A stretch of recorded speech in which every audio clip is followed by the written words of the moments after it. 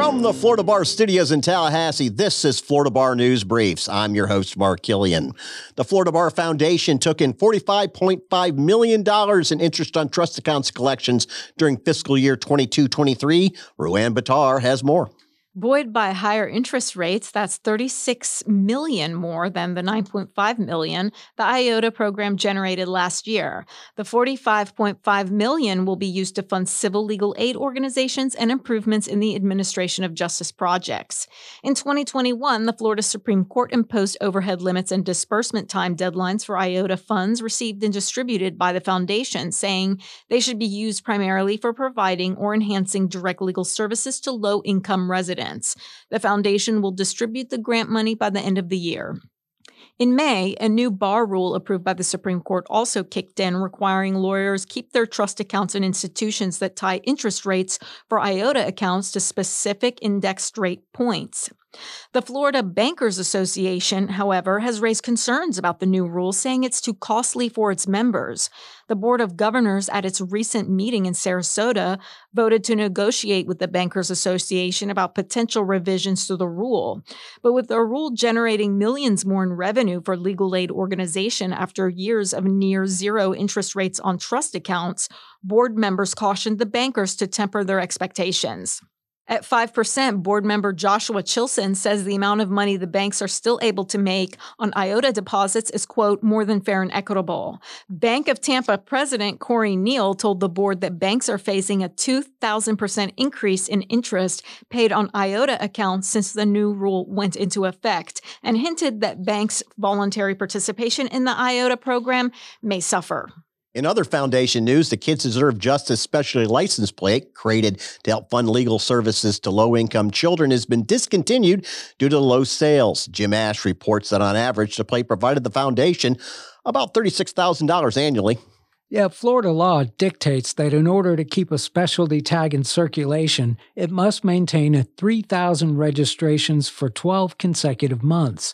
The approximately 1,400 Kids Deserve Justice plates didn't meet the threshold. The plate constantly hovered near the bottom 10% of specialty license plate sales in the state.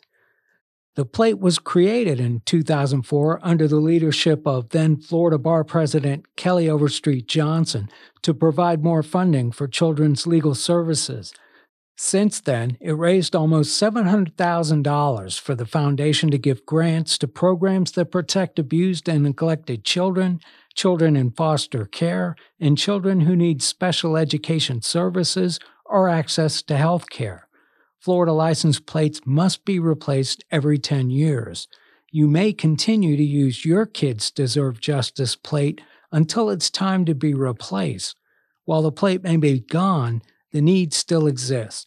To directly donate to support the foundation's work in funding children's legal services in Florida, visit the foundation website at thefloridabarfoundation.org. The Florida Court's e-filing authority hit the peak of summer doldrums during the month of July. Our Patrick Fargason tells us while the downturn is typical for summer months, portal submission data is still on the rise. Mark, the authority released its July report, and the total number of documents filed stood at 2.71 million in 1.86 million submissions. Those numbers dipped nearly 8% from June and nearly 15% lower than the record high in March. July's data represents the peak of the summer swoon, which can be attributed to several factors, including attorney time spent away from the office on vacation and getting kids ready for back to school. Despite the expected downturn in activity, portal submission volume is on the rise in 2023, and the data is showing impressive numbers. Last month's data outpaced July of 2022 by nearly 12%. The Jacksonville University College of Law opened classes on the school's second year last week. Patrick spoke with Dean Nick Allard, who says all 14 members of the first class have returned and are being joined by 26 students in the second class. Mark Allard said JU Law, which opened as Florida's 12th law school and first in more than 20 years, is experiencing steady and prudent growth. Allard said the judges and practicing lawyers in Northeast Florida have been incredibly supportive. He emphasized the biggest challenge in the area is the demand for entry-level, qualified qualified lawyers exceeds the supply. To that end, all 14 students in last year's first-year class remained in Jacksonville for their summer internships. 4 of those students received judicial internships with the Fourth Circuit. The school is working towards provisional accreditation by the ABA and has a site visit scheduled for October. Allard said, quote, "We've submitted our materials, which I believe are compelling." Additionally, the school is working to finalize a new permanent downtown location as it will outgrow its current location in the ViStar Tower once the third class arrives next August. Allard didn't want to spill the beans on the school's new location, but stressed the permanent location will remain in downtown Jacksonville. Quote, "We're committed to being downtown in the heart of the city," Allard said. "Our partnership with the Northeast Florida Bench and Bar works in part because of our proximity to the Duval County Courthouse."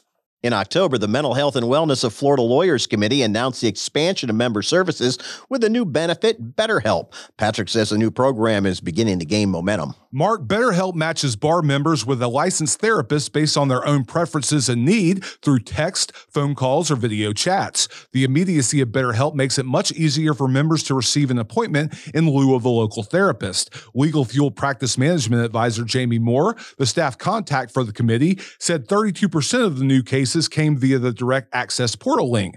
Moore said, quote, "If the utilization continues at this rate, we should double the usage from last year." Chair Richard Rivera said he's, quote, "incredibly proud of the committee's work in both establishing this incredible and needed member benefit and for finding new ways to get the word out to the membership." The criminal law section hosted its Gerald Bennett Prosecutor Public Defender Trial Training Program in Gainesville in July in conjunction with the University of Florida College of Law. Roanne? The state of Florida provides legislative funding for the annual program, which has taken place since 1979. Prosecutors, judges, public defenders, and private criminal defense attorneys serve as faculty members. This year, 73 young attorneys from public defender and state attorney offices across the state participated. The attorneys practice giving opening, cross-direct, and closing statements and then watch their performances with experienced faculty members in one-on-one video review sessions. The program also includes segments on case analysis, preparation for jury selection, voir dire, professionalism and ethics, and forensic witnesses. Criminal Law Section Chair Joe Spataro says the curriculum is designed to give attorneys a safe space to try new things, find out who they want to be in the courtroom, and learn from some of Florida's top criminal law attorneys and judges. Spataro says networking is also a key part of the program and is equally as important as classroom work. 4 barristers and a King's Counsel from the Southeastern Circuit in England participated in the program, a traditional highlight of the event. For more on these and other stories of interest to the legal profession, visit floridabar.org/news. Florida Bar News Briefs is a production of the Bar's Journal and News Department. For Patrick Farguson, Roanne Batar, Jim Ash, and our producer Clay Shaw behind the glass, I'm Mark Killian.